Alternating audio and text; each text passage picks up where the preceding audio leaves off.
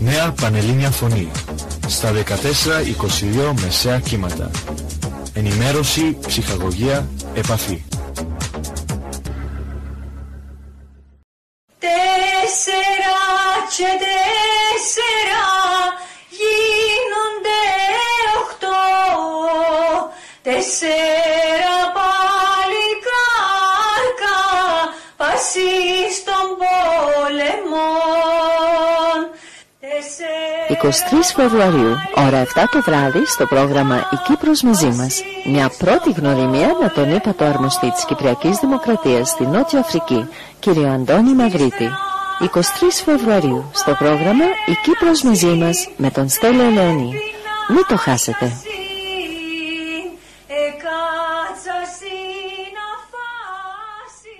Νέα πανελληνία φωνή 14-22 μεσαία κύματα στο πρόγραμμα «Η Κύπρος μαζί μας», σε ένα διαφορετικό πρόγραμμα σήμερα. Έχουμε την τύχη να έχουμε μαζί μας εδώ στο στούντιο της Νέας Πανελληνίας Φωνής να τονίσουμε του μοναδικού ελληνικού ραδιοφώνου σε όλη την Αφρικανική Ήπειρο, τον Ύπατον Αρμοστή της Κυπριακής Δημοκρατίας, Αντώνης Μανδρίτης, Ύπατος Αρμοστής της Κυπριακής Δημοκρατίας στην Νότιο Αφρική.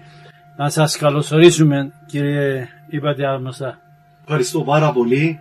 Για μένα είναι χαρά, αλλά και συγκίνηση και πρωτίστως τιμή αυτό που κάνετε, γιατί είναι η πρώτη φορά που έχω την ευκαιρία να επικοινωνήσω με τους συμπατριώτες μας, αλλά και ευρύτερα την ομογένεια εδώ στην Νότιο Αφρική. Σας ευχαριστώ πάρα πολύ για την πρόσκληση. Θα θέλαμε να μας πείτε την καταγωγή σας, να ξεκινήσουμε με λίγη περίληψη της καταγωγής, από πού προέρχεστε. Βεβαίως. Κατάγομαι από την κατεχόμενη έγκομη Αμοχώστου, δίπλα από τη Σαλαμίνα, όπως γνωρίζετε, το σπουδαιότερο αρχαιοελληνικό βασίλειο της Κύπρου. Βαφτίστηκα, και αυτό είναι σημαντικό, στον Απόστολο Βαρνάβα, στο μοναστήρι του Απόστολου Βαρνάβα, που είναι ο ιδρυτής της Εκκλησίας της Κύπρου, και σε πολύ τρυφερή ηλικία, ακόμη δεν είχα πάει σχολείο, το 1974, λόγω της εισβολής του ξεριζωμού, φύγαμε εκτοπισέντες και μεταβήκαμε στο χωριό του πατέρα μου, τη Ξυλοτύμπου, που είναι στην επαρχία Λάρνακας. Η οικογένειά σας, πώς είστε οικογενειάρχης τώρα, έτσι? Βεβαίως, νηφευμένος και με 3 παιδιά. Τώρα λοιπόν, θέλω να μας κάνετε μερικά προϊστορία σχολείων, δημοτικών, γυμνάσιων. Όπως σας είπα, ξεριζωστήκαμε από τα κατεχόμενα εδάφη μας. Τον πικρόν εκείνον Αύγουστο του 1974 είχαμε πάει πρόσφυγες στην Ξυλοτύμπου και εκεί ξεκίνησα την πρώτη δημοτικού το Σεπτέμβριο του 1974. Τελείωσα το πρώτο δημοτικό σχολείο Ξυλοτύμπου. Μετά γυμνάσιο στη Διανέλειον Τεχνική Σχολή Λάρνακα, στο γυμνάσιο της σχολής. Αργότερα στο Παγκύπριο Λύκειο Λάρνακος. Τότε θυμάστε ήταν κάπως διαφορετικά. Υπήρχε κλασικό, πρακτικό, εμπορικό. Εγώ ήμουνα στο κλασικό. Τελειώνοντας το Λύκειο, υπηρέτησα την πατρίδα, όπως λέμε, 26 μήνες στην Εθνική Φρουρά, 86 με 88, και αργότερα μετέβην. Είχαμε δώσει τις λεγόμενες παγκύπριες εξετάσεις. Είχα περάσει στην νομική σχολή του Αριστοτελείου Πανεπιστημίου Θεσσαλονίκης και έτσι μετά το πέρασε στρατιωτικής μου θητείας μετέβην στην Θεσσαλονίκη, όπου και σπούδασα νομικά. Νυφή του Βορρά. Ναι, ακριβώς. Σας ευχαριστώ για το σχόλιο αυτό, γιατί είμαι ιδιαίτερα συνδεδεμένος με την πόλη αυτή, την οποία αγάπησα από καρδιάς.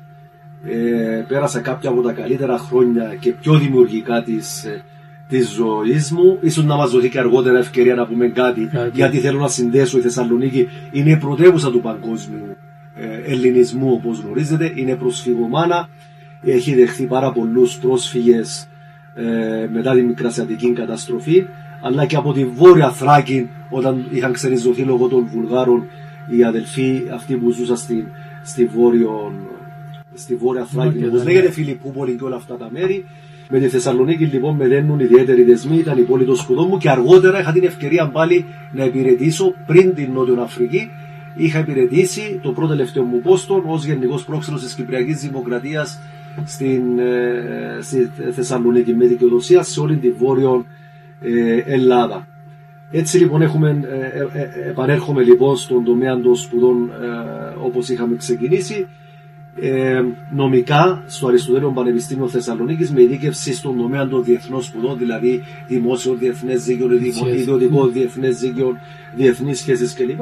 Και αργότερα κατά τη διάρκεια της επαγγελματικής μου σταδιοδρομίας, ας πούμε ότι ευτύχησα να κάνω ακόμη 3 μεταπτυχιακά σε ισπανικών, μεξικανικών και αμερικανικών πανεπιστήμιων που αφορούν τις ευρωπαϊκές σπουδές και τις διεθνείς σχέσεις. Συγχαρητήρια για όλα αυτά. Ευχαριστώ. Και απλώς να πω εγώ το νύφι το φορά δεν το ξεχνώ, γιατί έτυχε μου και εμένα στην σταδιοδρομία μου να επισκεφθώ 2 φορές στη Θεσσαλονίκη και μου έχουν μείνει αξέχαστα. Γι' αυτό και οι ακροατές μας και οι ακροάτριες μας ξέρουν ότι όταν βάλω κανένα τραγούδι για τη Θεσσαλονίκη συγκινούμε. Θυμάμαι μαθητής τότε τη 6η του γυμνασίου και επισκεφθήκαμε τη Θεσσαλονίκη, ήταν υπέροχη. Επισκέφθηκα τα σύνορα εκεί πέρα στο γέφυρα του Στριμώνα. Μένουν αναμνήσεις, έστω και αν σπουδάζεις, σου μένουν παιδικές αναμνήσεις που ποτέ στη ζωή σου δεν τα ξεχνάς. Ακριβώς. Ελπίζω θα το φέρει η ροή της συζήτησης, νομίζω, να αναφερθώ και πάλι στην Βόρειο Ελλάδα, Μακεδονία, Θράκη και ιδιαίτερα στη Θεσσαλονίκη που λέγεται και νύφη του και Βυζαντινή νύφη και η αρχόντισσα του Βορρά και φέρει βεβαίως το όνομα της αδερφής του Μεγάλου Αλεξάνδρου. Πέστε μου, από ποιες άλλες χώρες έχετε υπηρετήσει? Βεβαίως. Ξέρετε ότι αυτό είναι μέρος της δουλειάς μας, δηλαδή υπηρετούμε κάποια χρόνια στο κέντρο, στο Υπουργείο Εξωτερικών, σε διάφορες διευθύνσεις. Υπάρχουν διάφορες διευθύνσεις. Και αργότερα το βασικότερο μέρος βεβαίως της δουλειάς μας είναι να στελεχώνουμε τις διπλωματικές μας αποστολές στο εξωτερικό. Εδώ να κάνω μια παρένθεση, νομίζω περισσότεροι θα το γνωρίζουν, αλλά να εξηγήσω αν μου δίνετε η άδεια για μια ακόμη φορά, γιατί λέγεται ο εδώ πρέσβης της Κύπρου λέγεται Ύπατος Αρμοστής και η πρεσβεία μας Ύπατη Αρμοστία, διότι είμαι θα χώρα της κοινοπολιτείας. Και είμαστε μια χώρα της κοινοπολιτείας και είμαστε διαπιστευμένοι σε άλλη χώρα της κοινοπολιτείας, όπως είναι η Νότιος Αφρική. Δηλαδή, και όπως και ο πρέσβης του Ηνωμένου Βασιλείου της Αυστραλίας εδώ στη Νότια Αφρική λέγονται Ύπατοι Αρμοστές. Γι' αυτό έτσι λέγεται. Είναι ένα τα μέλη της κοινοπολιτείας. Ναι, για τους πρέσβεις των χωρών μελών της κοινοπολιτείας. Λοιπόν, βασικό λοιπόν μέρος της δουλειάς μας είναι να υπηρετούμε, να στελεχώνουμε τις διπλωματικές μας αποστολές. Έχω υπηρετήσει στο Πεκίνο, στην Κίνα. Αργότερα, αμέσως μετά το Πεκίνο, είχαμε πάει στην πόλη του Μεξικού, στο Μεξικό, και αμέσως μετά στο Ισραήλ.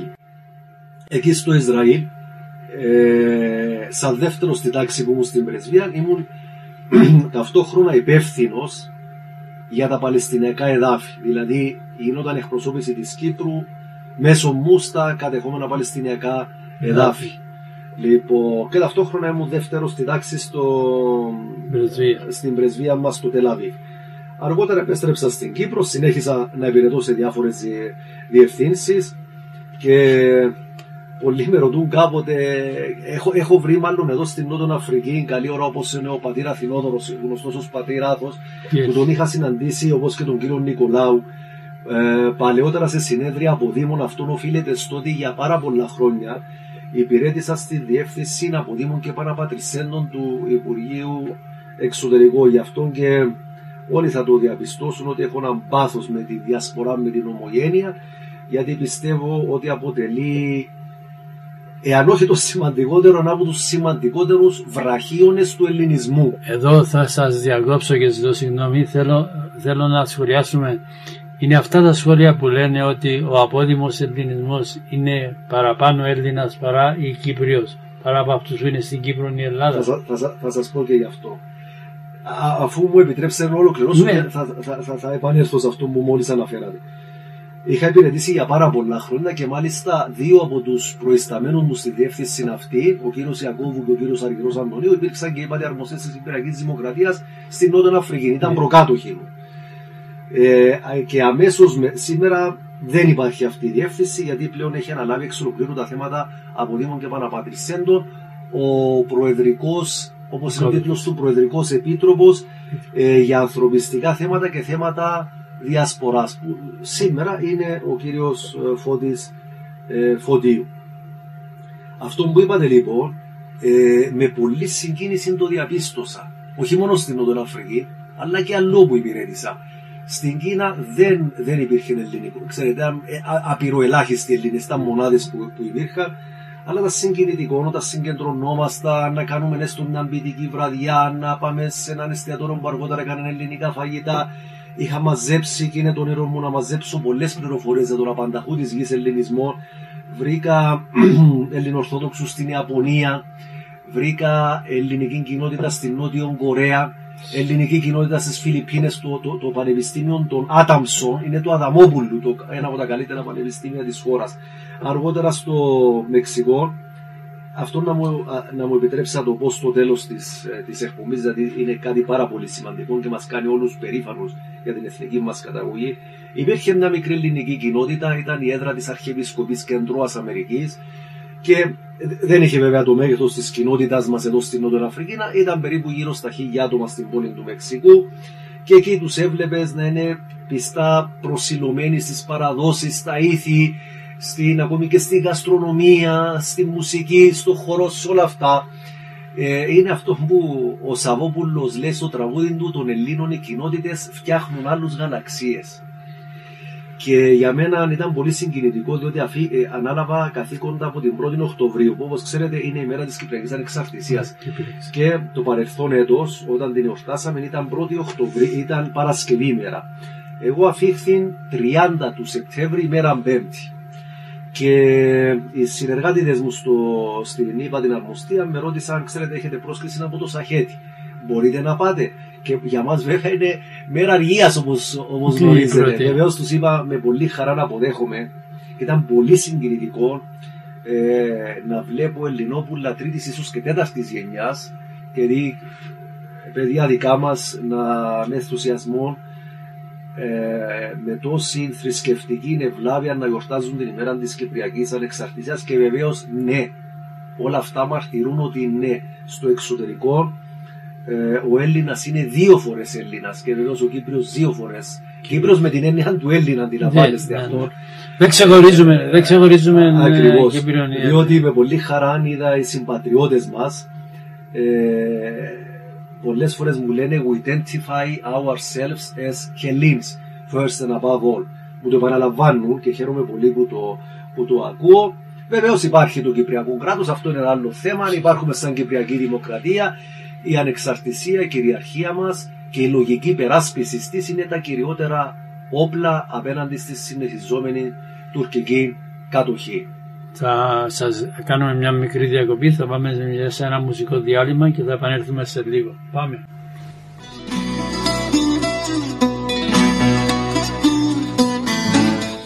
Ένα υπέροχο τραγούδι, Βούρδα Κωνσταντίνου, Κληρονομιά.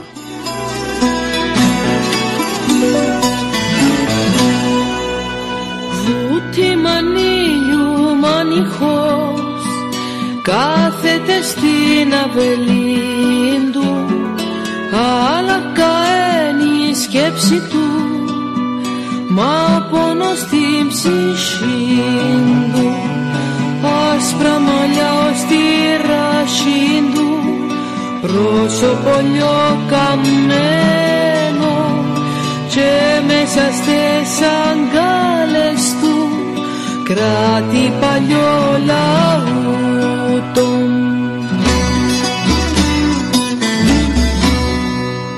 Κάρκεται ο γιώκας του, ο καλαναγιωμένος, που αδικός σκοτώθηκε μέρα Δευτέρο Ιούνι, χρόνια 74 και 1900,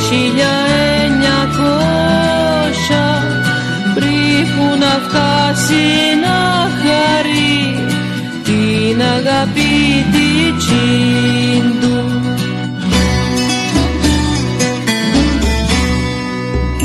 Παίζει την πρώτη τη χορδή, φόρει τον εμφανίσκει.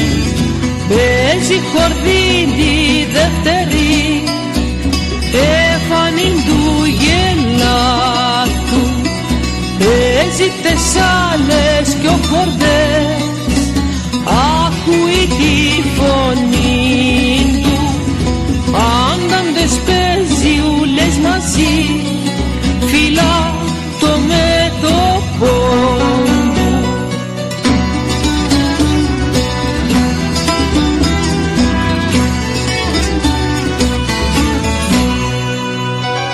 Μέσα στα χαλαμαντουρά τα για σου μια φύσα και το αμπέλι το ξερό άξιπα μου τες βγάλει, πας στο λαού τον έγειρε ο γέρος διχανάσα, φύνοντας για κληρονομιά πληγή που θα δρέψει. Μια πανελληνία φωνή 1422 μεσαία κύματα στο πρόγραμμα «Η Κύπρος μαζί μας», ένα διαφορετικό πρόγραμμα. Έχουμε την τύχη να έχουμε μαζί μας τον Ύπατον Αρμοστή της Κυπριακής Δημοκρατίας, πρώτη επαφή μαζί μας και μαζί του φυσικά, Αντώνης Μανδρίτης. Κύριε Ύπατε Αρμοστά, καλώς ήρθατε στην Νότιο Αφρική. Σας ευχαριστώ εκ νέου. Τους χαιρετισμούς μου σε όλους τους συμπατριώτες μας και ευρύτερα σε όλους τους Έλληνες στην ομογένεια μας εδώ στην Νότιο Αφρική. Ποιες ήταν οι πρώτες σας εντυπώσεις από ό,τι μας είπατε που ήρθατε τον Σεπτέμβρη? Τέλη Σεπτεμβρίου, από 1η Οκτωβρίου ανέλαβα καθήκον. 1η Οκτωβρίου, δηλαδή κάθε 1η Οκτωβρίου θα γιορτάζουμε δύο. Την Κυπριακή Δημοκρατία και την επαφή σας εσάς με τα Έλληνες εδώ. Τώρα, ποιες είναι οι εντύπωσεις σας από την Νότιο Αφρική? Κοιτάξτε, η Νότιος Αφρική μου ήταν γνωστή από πολύ παλιά. Όμως άλλον να βλέπεις και να ακούς από μακριά και άλλον να βιώνεις κάποιες καταστάσεις.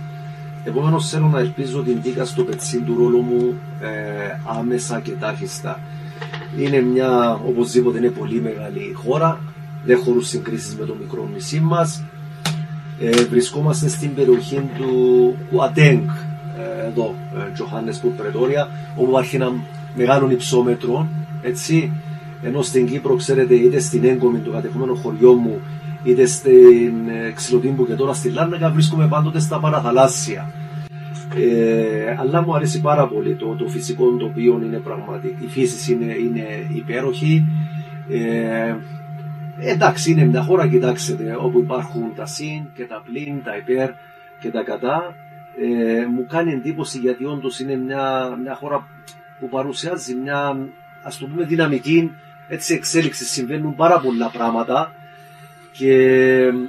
αλλά ξέρω, όπως ξέρετε, τις περισσότερες επαφές πάντα φροντίζω να τις διατηρώ με τους δικούς μας ανθρώπους, ακόμα και όταν έχω τις δικές μου προσωπικές στιγμές, κάποια στιγμή τέλος πάντων ξεκούρασης που θα βγω έξω για καφέ και τα λοιπά, και προσπαθώ να συναντούμε διαρκώς με ομογενείς που πραγματικά με καταπλήσουν.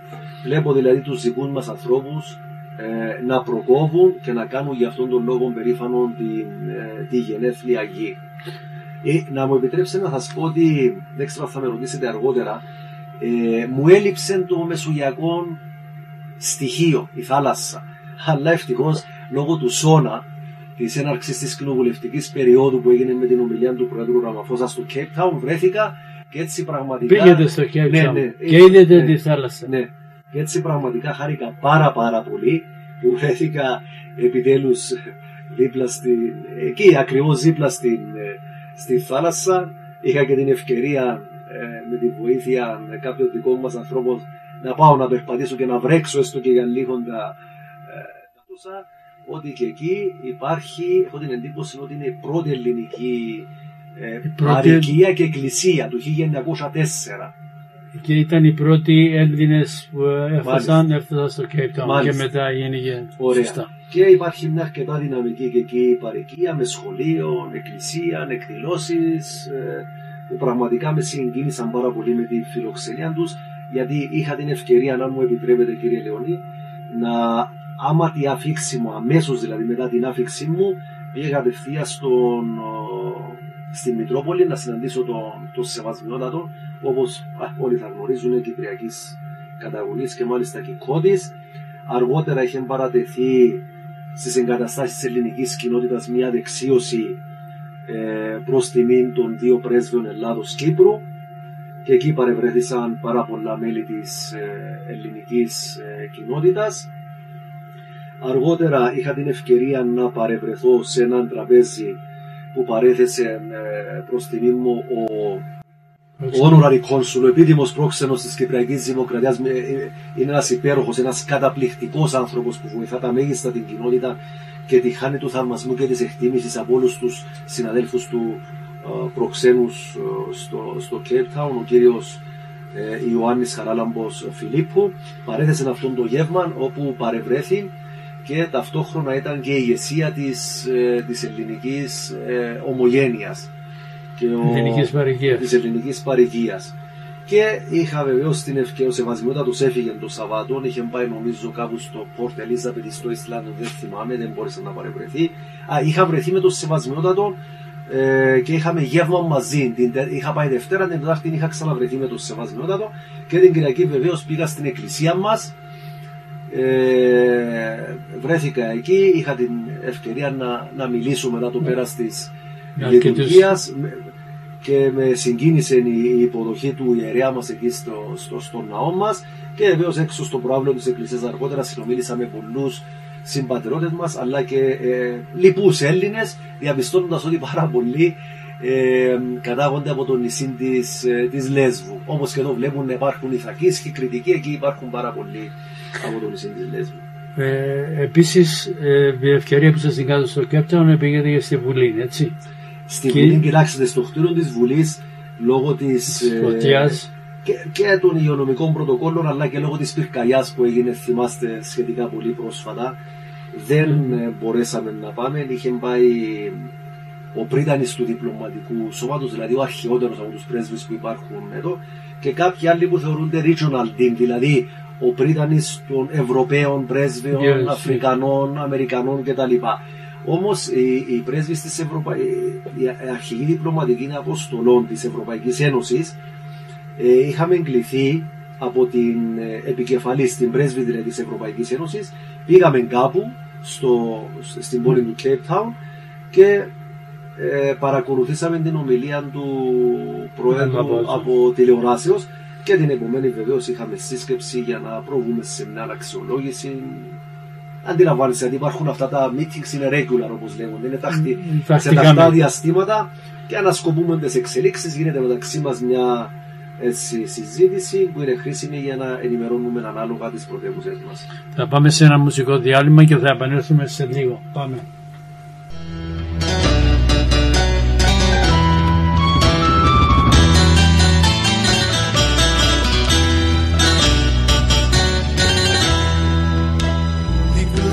Στην αστροφέγγα και έναν αστέρι πέφτει και τη μορφή σου γιοκά μου μέσα στο νου μου φέρνει και το αστέρι ρώτησα για να μου πει που πήγες, μα εσύ δεν που πότες και στήσαν οι ορπίδες. Αστέρι μου, μήνυμα να μου φέρεις. Αστέρι μου, την τύχη του να ξέρεις.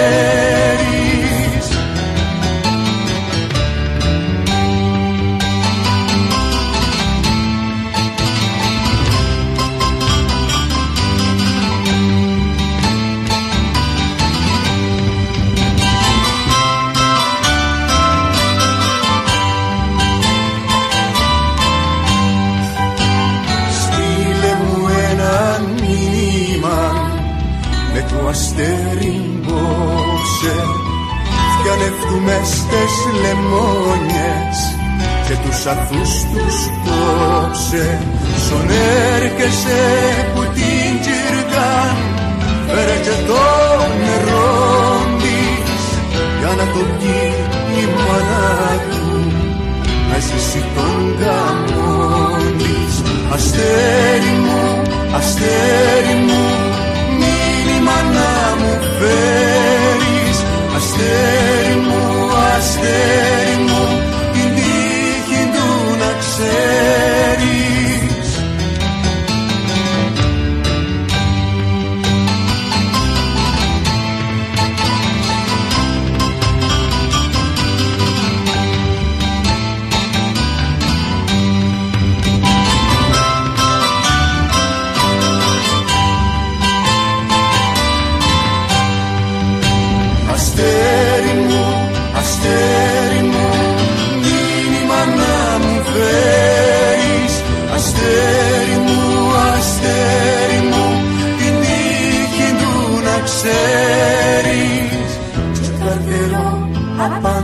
φύση που τσινών το αστέρι, που το φορκάν το μήνυμα κοντά μου για να φέρει.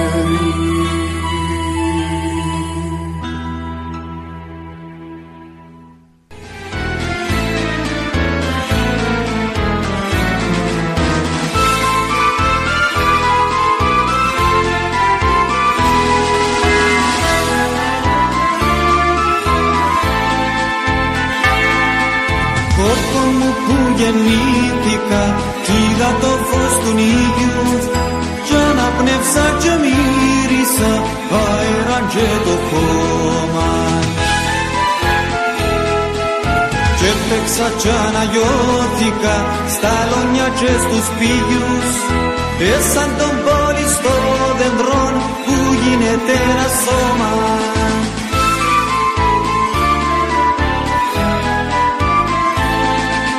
Γερόλακε, γερόλακε, πόρκο μ' αγαπημένο που τόσα χρόνια καρτεράς έρημος κλαβωμένο. Κάνω σου όρκος των Θεών πως θα ξανάρθω πίσω κι αν ευρώ χαλάσματα να τα ξαναχτίσω κι αν ευρώ χαλάσματα να τα ξαναχτίσω.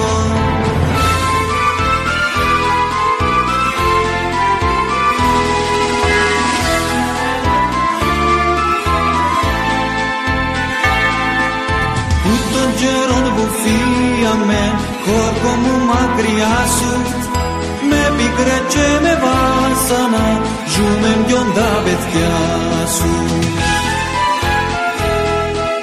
και καρτερούμε να ακουστεί του γυρισμού η καμπάνα και να λειτουργηθούμε ντε ξανά στον Άι Μάμα.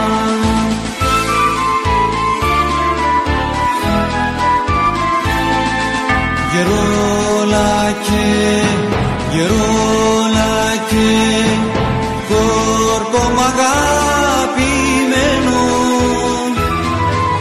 που τόσα χρόνια καρτεράς έρημος κλαβωμένο. Κάνω σου όρκος των Θεών πως θα ξανάρθω πίσω κι αν ευρώ χαλάσματα να τα ξαναχτίσω κι αν ευρώ χαλάσματα να τα ξαναχτίσω.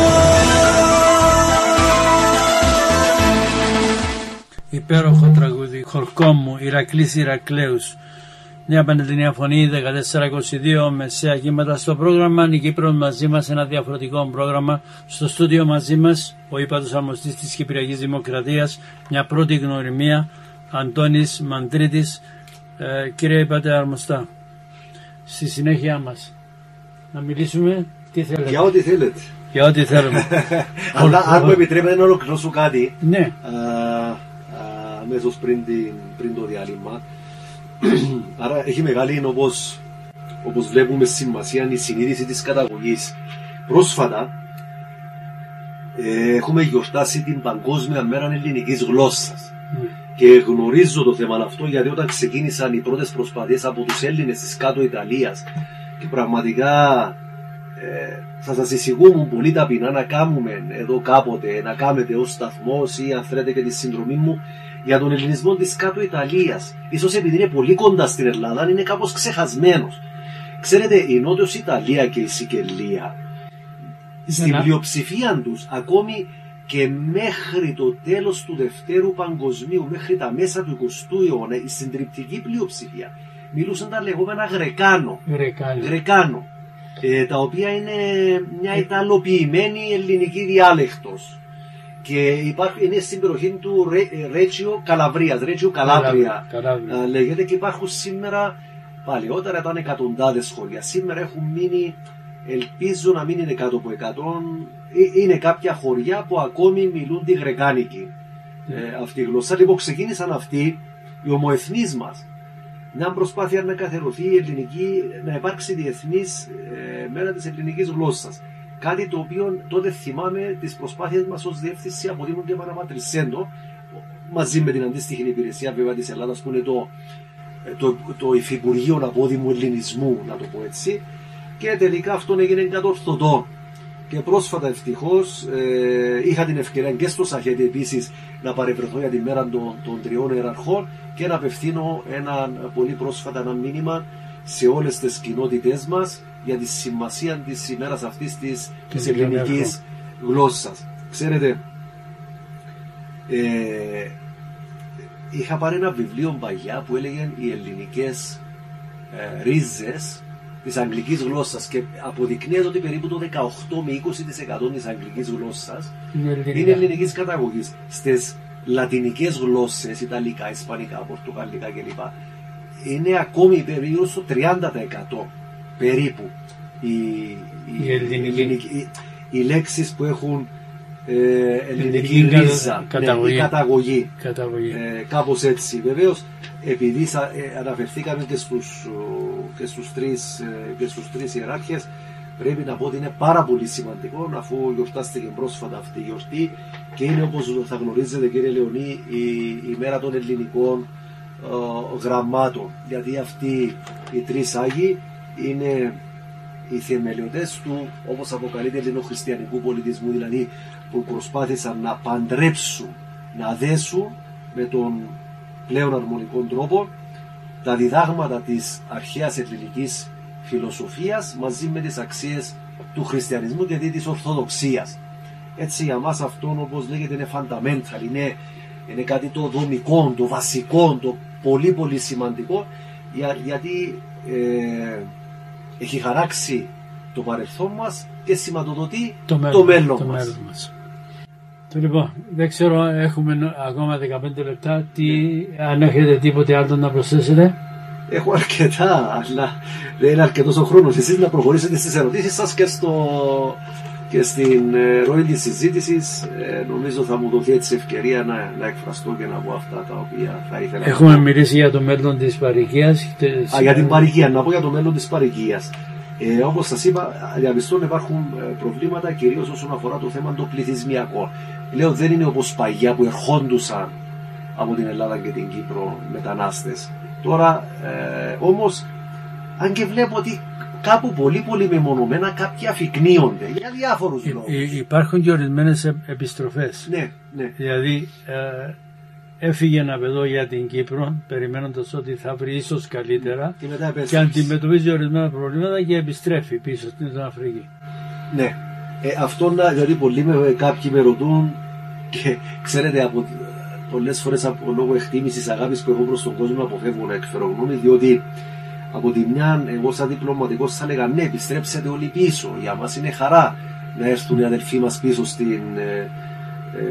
στην Μητρό Αγή. Από την άλλη να αντιλαμβάνεστε, ειδικά αυτοί που έχουν γεννηθεί και τώρα μιλούμε για άτομα δεύτερης και τρίτης γενεάς, είναι κάπως δύσκολο. Από την άλλη, ξέρετε, εδώ πέρα όταν κάθε φορά που πηγαίνω, όχι μόνο σε μια οργανωμένη παροικία, κάθε φορά που πηγαίνω σε ένα σπίτι κυπριακό ελληνικό, είμαι σε μια άλλη Ελλάδα, σε μια άλλη Κύπρο. Δεν μπαίνεις σε ένα σπίτι και νομίζεις ότι βρίσκεσαι κάπου σε μια συνοικία της Λάρνακας. Είναι σαν να είμαι στο σπίτι μου. Αυτό εμένα με χαροποιεί, με συγκινεί. Άρα, εγώ σας λέω σαν διπλωμάτης, η πολιτική του κράτους είναι αυτή, να επιστρέψετε πίσω στη γενέθλια γη. Από εκεί και πέρα, βεβαίως, είναι θέμα προσωπικών του καθενός. Όπως είπατε, κάποιοι έχουν επιστρέψει πίσω. Επειδή συγγνώμη για τη διακοπή, ότι επειδή έτυχε τα τελευταία 2-3 χρόνια να υπάρξουν και προβλήματα και στην Κύπρο, οικονομικά προβλήματα, όπως και στην Ελλάδα τα προβλήματα. Η λεγόμενη οικονομική κρίση. Η οικονομική κρίση που υπέφεραν όλος ο κόσμος και ίσως αυτή η κρίση να τους έκανε να επιστρέψουν πίσω στην Νότιο Αφρική. Ναι. Είναι κάποιοι που έστω και μεμονωμένα δεν μιλούμε πλέον για μαζικά κύματα φυγής. Είτε από τις πατρίδες προς τα δω είτε το αντίστροφο. Γίνονται πάνω σε μεμονωμένες, είναι κάποιες Είναι αξιοσημείωτες βέβαια όλες αυτές οι περιπτώσεις, αλλά δεν είναι μαζική, έτσι, ας το πούμε. Οι αριθμοί δεν είναι πάρα πολύ μεγάλοι, δηλαδή να αλλάζουν άρδιν τα δεδομένα. Πάντως και στην Κύπρο τώρα υπάρχει μια αλλαγή. Βλέπουμε και ακούμε τουλάχιστον όταν παρακολουθούμε τα νέα από την Κύπρο, υπάρχει μια αλλαγή, δηλαδή προς το καλύτερο. Ναι. Οικονομικός, μιλώ για την οικονομία. Και αυτό, κύριε Λεωνί, να σημειωθεί με τους σκόπους και τις θυσίες του κυπριακού λαού, και πραγματικά με πονάει που το λέω, συμπεριλαμβανομένων των συμπατριωτών αδελφών μας από την Νότιο Αφρική που επέστρεψαν στην Κύπρο, που πλήρωσαν βεβαίως το τίμημα. Θυμάστε προκειμένου να σωθεί. Είναι γνωστά αυτά, δεν θα τα επαναλάβω. Έχουν περάσει κάποια χρόνια. Εν πάση περιπτώσει, είναι γνωστά και δυστυχώς υπήρξαν κάποιες θυσίες. Έτσι. Άλλοι περισσότερον, άλλοι λιγότερον. Όλοι είχαμε πληγεί από αυτό το πράγμα, το οποίο εν πάση περιπτώσει ήταν απαραίτητο προκειμένου να σωθεί η οικονομία, και ευτυχώς τώρα τα τελευταία χρόνια τίθεται σε τροχιά ανάκαμψη. Έτσι δείχνει τουλάχιστον η οικονομία ότι υπάρχει μια ανάκαμψη. Ναι. Και ας βελτιώνεται, επειδή ναι μεν είμαι ενθουσιώδης, αλλά πάντοτε έχουμε μια... είμαι και έτσι, ας με επιτραπεί, όχι συντηρητικός, όχι επιφυλακτικός, ας το πούμε με την ευρεία του όρου έννοια συντηρητικός, ότι τα πράγματα πάνε καλύτερα εν πάση περιπτώσει. Και αυτό, επαναλαμβάνω, οφείλεται στις θυσίες αλλά και στους σκόπους του κυπριακού ελληνισμού. Ξέρετε πολύ καλά ότι είχαμε καταστραφεί ολοκληρωτικά το 1974. Ξέρετε πολύ καλά, ξέρουν αυτοί, όλοι όσοι μας ακούν γνωρίζουν τι έγινε το 1974. Και με πολύ κόπο και μόχθον επιτεύχθηκε αυτόν το οποίο. Και με τη βοήθεια του απόδημου ελληνισμού. Θα έρθω σε αυτό το σημείο, τελικά θα έρθω σε αυτό το σημείο. Θέλω να πω ότι επιτεύχθηκε αυτό το οποίο ονομάζεται Κυπριακό Οικονομικό Θαύμα, το οποίο, κύριε Λεονί, έχω δει σε έγκριτες εφημερίδες στο διεθνή τύπο, το οποίο τηρουμένων των αναλογιών συγκρίνεται με το Γερμανικό Οικονομικό Θαύμα μετά το τέλος του Δεύτερου Παγκοσμίου Πολέμου. Παραλαμβάνω, τηρουμένων των αναλογιών. Ναι, και βεβαίως η βοήθεια των απόδημων Κυπρίων και ευρύτερα του απόδημου ελληνισμού δεν είναι, όπως πολύ σωστά κάνετε και μου το αναφέρετε, δεν είναι μόνο στο πολιτικό θέμα, ή μάλλον στο εθνικό μας θέμα, έτσι, γιατί το Κυπριακό είναι το κατεξοχήν εθνικό μας θέμα, αλλά η βοήθεια είναι ποικιλότροπη σε όλα τα επίπεδα, συμπεριλαμβανομένης βεβαίως κυρίως εκείνες τις μαύρες ημέρες του θέρους του 1974. Υπήρξε μεγάλη συνδρομή εκ μέρους του απόδημου ελληνισμού. Και πώς βλέπετε, θα πάμε στο πολιτικό θέμα. Νομίζω θα μπορούσαμε να πούμε κάτι όσον αφορά τη δουλειά μου, τους στόχους μου, αλλά και το Κυπριακό. Πέστε το. Βεβαίως. Κοιτάξτε, οι στόχοι μου εδώ πέρα ως Ύπατος Αρμοστής της Κυπριακής Δημοκρατίας, καταρχήν είναι η εκπροσώπηση του Κυπριακού κράτους με τον καλύτερο δυνατό τρόπο. Την ανάπτυξη των διμερών σχέσεων μεταξύ Νοτιού Αφρικής και Κυπριακής Δημοκρατίας. Εδώ να κάνω μια παρέθεση για να σας πω κάτι που γνωρίζετε πολύ καλά, το έχουμε συζητήσει και κατηδία. Ότι είμαστε η μοναδική διπλωματική αποστολή πρεσβείας στην υποσαχάρια Αφρική. Και είμαι διαπιστευμένος, ή μάλλον θα διαπιστευτώ, να το πω κάπως πιο λαϊκά, ας μου επιτραπεί έκφραση, σε πάρα πολλές χώρες όπως Λεσότο, Σουατίνη, Ναμίμπια, Ζάμπια, Ζιμπάμπουε, Μαλάουι, Μοζαμβίκη, Μαδαγασκάρη. Και βέβαιως στο μέτρο του δυνατού θα προσπαθήσω και σε αυτές τις χώρες να εκπροσωπήσω την Κύπρο βεβαίως ως στον καλύτερο δυνατό βαθμό και να αναπτύξω τις σχέσεις μας σε όποια επίπεδα μπορώ. Ταυτόχρονα βεβαίως θα πρέπει και με τη συνδρομή, καλή ώρα όπως την δική σας, αλλά και ευρύτερα της παροικίας, να προβάλλουμε την Κύπρο, αλλά και το δράμα του Κυπριακού Ελληνισμού, το συνεχιζόμενο δράμα της Κύπρου, που είναι η κατοχή του βόρειου τμήματος της και όχι η διχοτόμηση της χώρας. Αν πάμε στο Βερολίνο, το τείχος του Βερολίνου έχει πέσει και η Κύπρος εξακολουθεί να είναι και μια πρωτεύουσα της Κυπριακής Δημοκρατίας. Ακριβώς. Ας μου επιτρέψετε εδώ, κύριε Λεονί, σας είπα ότι οι διπλωμάτες δεν πολιτικολογούν, αλλά υπάρχει μια πικρία στον κυπριακό ελληνισμό, και είμαι σίγουρος μοιράζονται αυτή την πικρία οι ακροατές σας και ευρύτερα σε όλους τους Έλληνες, ότι τώρα όλοι φωνάζουν για το θέμα της Ουκρανίας, να αποφευθεί η ρωσική εισβολή κτλ. Πρέπει όμως να τους υπενθυμίζουμε ότι η κατάφορη και συνεχιζόμενη παράβαση του διεθνούς δικαίου υφίσταται εδώ και 47 ολόκληρα χρόνια από την Τουρκία, και μάλιστα εις βάρος μιας χώρας που είναι μέλος της Ευρωπαϊκής Ένωσης και που στηρίζεται και ταυτόχρονα απειλείται, και αναφέρομαι στο ΕΕ, μια άλλη χώρα μέλος της Ευρωπαϊκής Ένωσης που είναι η Ελλάδα βεβαίως. Και ότι πρέπει να τα υπενθυμίζουμε αυτά στους Ευρωπαίους εταίρους μας, να τα ξέρουν, αλλά να τα γνωρίζει ταυτόχρονα και η διεθνής κοινότητα. Και βεβαίως η ανάπτυξη των σχέσεων μας, επιστρέφω στο θέμα αυτό, με την Νότια Αφρική θα είναι ποικιλότροπη για πολλά θέματα, είτε τουριστικός τομέας, επενδύσεων, οικονομία, εμπόριο, παντού, όπου μπορούμε. Ξέρουμε ότι είναι περιορισμένες οι δυνατότητες μας. Πρέπει να γνωρίζετε ότι η διπλωματική μας αποστολή είναι η μικρότερη. Δεν νομίζω να υπάρχει άλλη που να λειτουργεί με ένα διπλωμάτη πρέσβη και 2 άτομα επιτόπιων προσωπικών. Ευελπιστώ ότι πολύ σύντομα θα αυξηθούμε, ας το πω, κατά 33%, και θα προσπαθήσω το καλύτερο τους, ώστε γιατί αυτό είναι καλύτερο και για την Κύπρο, διότι θα αυξάνεται η δουλειά, είναι καλύτερο και για μας που θα αποδίδουμε περισσότερο, αλλά και για εσάς τους συμπατριώτες μας εδώ στην Νότιο Αφρική, που θα εξυπηρετούνται περισσότερο και καλύτερα. Και βεβαίως άλλος από τους 3 μεγάλους πυλώνες της εργασίας, της δουλειάς μου, είναι και η παροικία μας.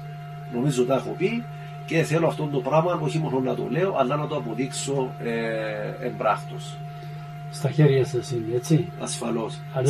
Βεβαίως στα χέρια μου και της παροικίας. Και τη βοήθεια της παροικίας. Και να προβάλλουμε, μου φύγει η λέξη, να προβάλλουμε το κυπριακό πρόβλημα.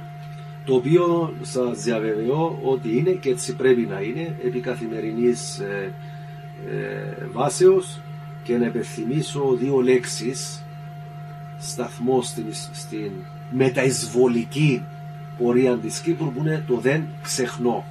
Έτσι, και όπως λέει και ο ποιητής, 1000 χρόνια και αν περάσουν δεν πεθαίνουμε σκλάβοι, κύριε Λεονί. Ή όπως είπε ο μεγάλος Παλαμάς, στο σπίτι που γεννήθηκα και στο πατούν οι ξένοι, στοιχείο είναι απάτητο και με πατεί και με προσμένει. Με συγχωρείτε λόγω της συγκίνησης μου, μπορεί να μην προφέρα σωστά τον τελευταίο στίχο. Βάλατε αρκετά τραγούδια, τα οποία αφιερώνω με πολύ αγάπη στους συμπατριώτες μας και σε όλη την ομογένεια, και ελπίζω σε κάποια άλλη εκπομπή ή μια οποιαδήποτε μέρα να ακουστεί έναν τραγουδί που πραγματικά με εκφράζει, νομίζω ο πρώτος αυθεντικός ερμηνευτής του Γιώργος Σονταλάρας, που λέγεται Κυκλάμινο. Και γιατί το λέω αυτόν τώρα? Διότι ένας στίχος του τραγουδιού λέει Κυκλάμινο που βλασταίνει του βράχου τη σχισμάδα. Yes. Το Κυκλάμινο είναι πάρα πολύ όμορφο και ο βράχος είναι κάτι το κακοτράχανο. Θέλει αυτό να εξηγήσει ότι μέσα από κάποιες δύσκολες συνθήκες γεννιέται η ελπίδα, γεννιέται κάτι το όμορφο. Και τα κυκλάμινα, βεβαίως τα άγρια κυκλάμινα, ήταν αυτά που βλάσταιναν σε μεγάλες, ακριβώς, και κυρίως στην περιοχή της Καρπασίας. Και Δαυλό. Και Δαυλό, βεβαίως, ναι. Yeah. Και σαν λαμέρα λέει, είπα να μιλήσω για αυτά που είναι κατεχόμενα και δει από αυτά τα οποία προέρχονται. Εγώ τα θυμάμαι στην περιοχή του Δαυλού, πάνω στους βράχους, εκείνους τους βράχους, και παρουσιάζεται το κυκλάμενο και η ζωή.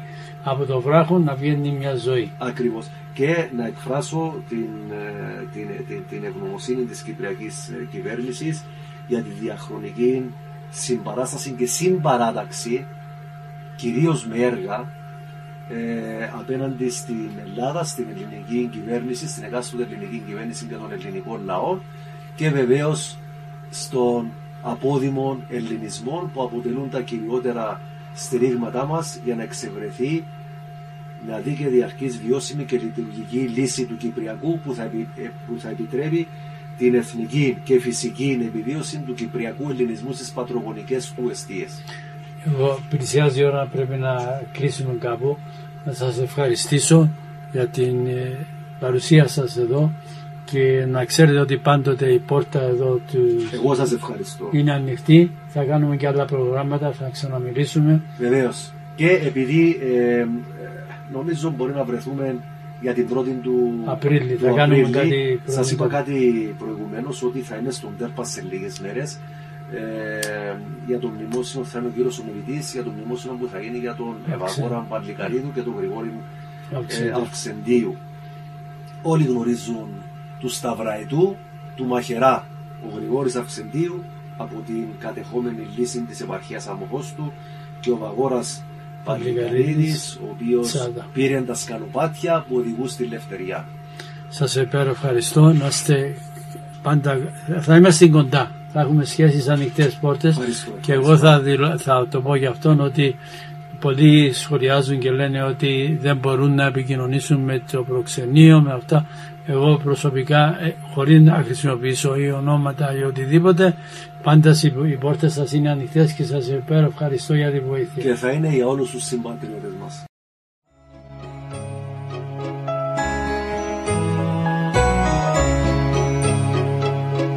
Κύπρος μου, ανεράδα μου, Κύπρος μου, ρόδαφνου μου, έρωτα της καρτούλας μου, βασίλισσα του νου μου, μούσα μου είσαι τέλειωτη, που τον καιρό της νιώτης, το πρώτο μου φτεράκισμα, ρήμες αγάπης πρώτης, μα έψαμε από μίτσι ο ουρανός η γη σου, τα καλή ιστορία σου, η γλώσσα σου, το βίσου. Αξίζεις Κύπρος μου για μεν, πόρταν του παραδείσου, πας στο θρανίον εγγράφα, για πάντα εραστή σου.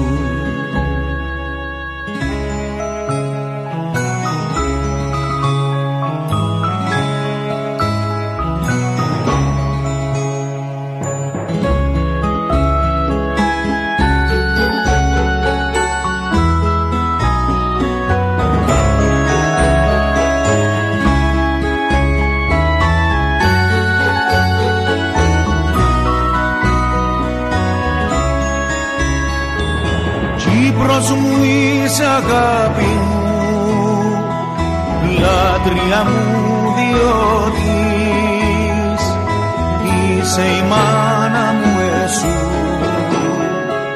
ούλη ανθρωπότης, που θέλεις να σου ορκιστώ,